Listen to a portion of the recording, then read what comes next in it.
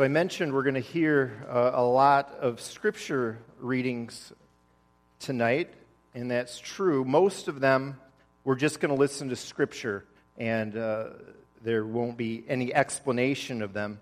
But we are going to read one verse now that I want to reflect on you a little bit with, and it's Luke 23, verse 34. So let's listen now to God's holy and infallible word. Jesus said, and he's on the cross at this point, Jesus said, "Father, forgive them, for they do not know what they are doing." And they divided up his clothes by casting lots. So you may very well know this if you've been a believer for a while. Jesus spoke 7 different words or phrases while he was hanging there on the cross. And I was drawn to this one in particular this year, the very first word on the cross, we think, because it's a prayer. And I was thinking of that commitment that we've made to pray for our church since earlier in March, 30 days, 3 things: church leadership, church health, church growth. There's a lot that this little phrase, this word of Jesus, has to teach us. There's a whole lot we could say about it, but we're going to focus tonight just on what it teaches us about prayer. Okay? 3 thoughts. First of all, we see its high priority character. It shows us the high priority character of prayer for Jesus, and that means it's a high priority for us too, Jesus followers. Luke tells us that Jesus began his public ministry with prayer. At his baptism, it was while he was praying that heaven opened and the Holy Spirit descended on him like a dove. Did you remember that? You know about the dove, the Holy Spirit, but we read in Luke 3:21, it was as he was praying. And then from then on, Jesus' earthly ministry involved teaching parables, sermons like the Sermon on the Mount, healings, miracles, but also much prayer. He spent a whole lot of time with his Father in secret. I think we tend to focus on Jesus' action and his activity when we think about his life on this earth, but we can miss the praying. But prayer was all throughout Jesus' ministry and his life.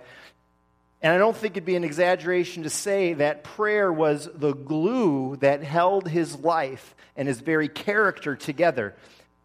And so prayer should be our glue and the very essence of our character too. And now at the very end of his life, we see that prayer remains a priority for Jesus. It's essential to who he is. A.W. Pink writes, "Hanging on that cruel cross, Jesus' hands can't heal, his feet can't carry him on an errand of mercy, he can't teach his disciples, they all ran away, they forsook him, right? But yet he can still pray, and he does."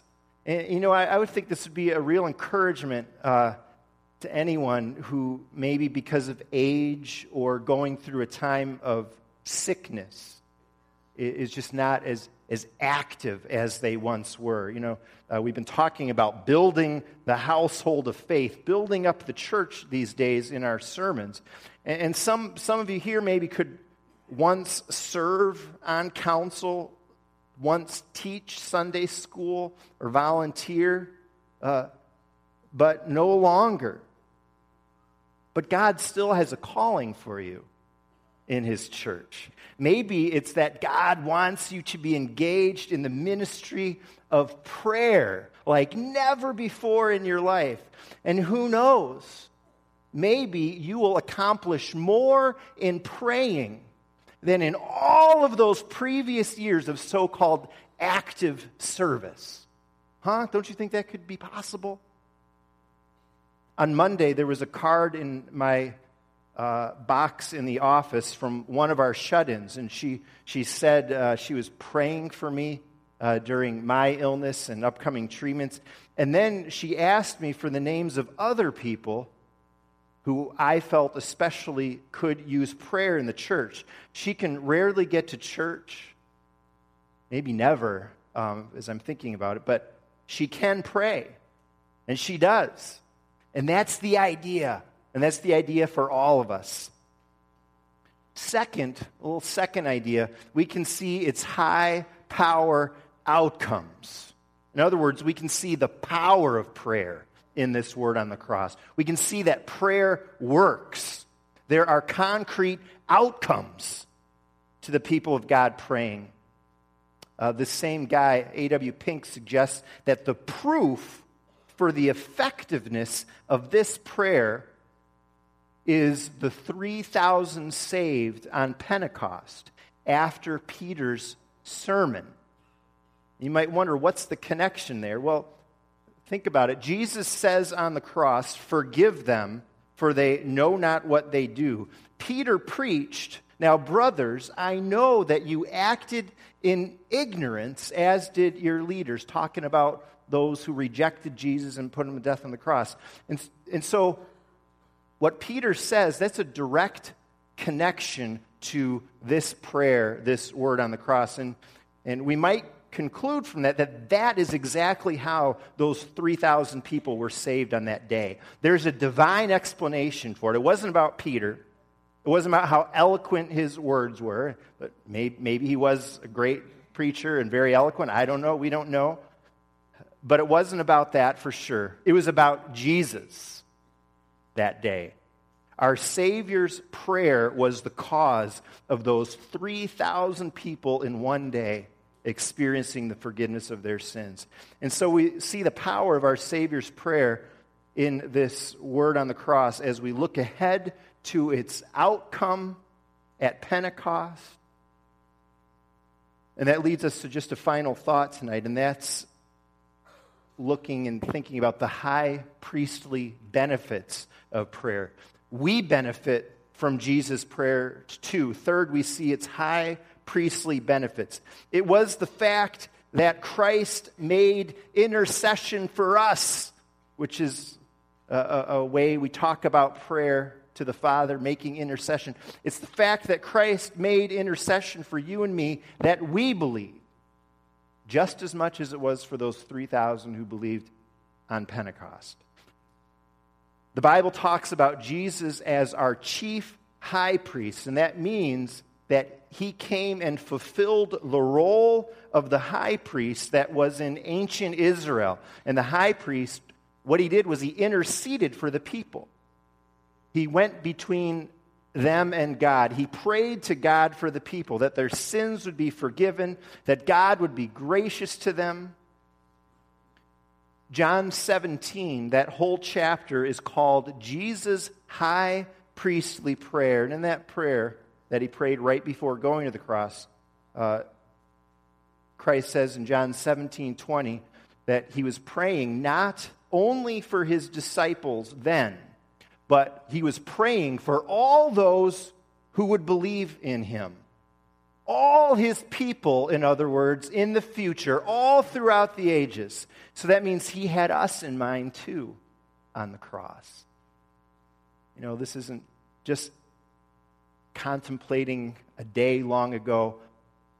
Jesus had you in mind hanging on that cross.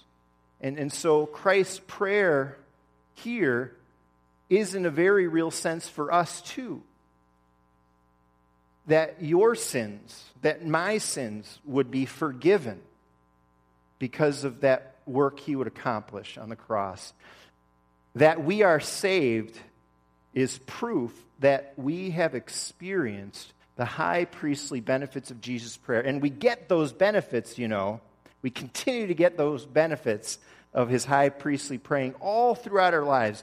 Jesus is in heaven right now, and one of the big things he's doing up there at the right hand of God is continually praying for us before the Father. Romans 8:34 says it. His high priestly benefits are yours, and you need them, and I need them. When we doubt, when we sin, Satan wants to remind God of all the bad things we've done. Satan whispers to God, he did this or that. She thought that. He said those words of anger. Jesus says to the Father, as part of his continuing high priestly work, no, Father, do not listen to Satan. Look at me. Look at the wounds on my hands. Look at the wound in my side. Remember that I went through this for my dear children. I hung on the cross for him, for her. Remember, Father, it was our eternal plan that you would fulfill your justice in this way and by mercy cleanse all your children's sins. And so Satan can't bring a charge against the children of God. And so I think this first word of the cross shows us some cool things about prayer. The high priority character of prayer, it permeates Jesus' whole life, beginning to the end, and it should permeate our life and character too. It tells us of the high power outcomes of prayer. Prayer works. Prayer has results. Do you believe it? There's power in prayer. And this word tells us of the high priestly benefits of Jesus' prayer for us. That prayer on the cross was for all his lost children. Our sin nailed him to the tree too. And yet he still went there to forgive us our sins. And we receive the benefits of his intercession for us, his children, as he's seated at the right hand of the Father, our whole life long.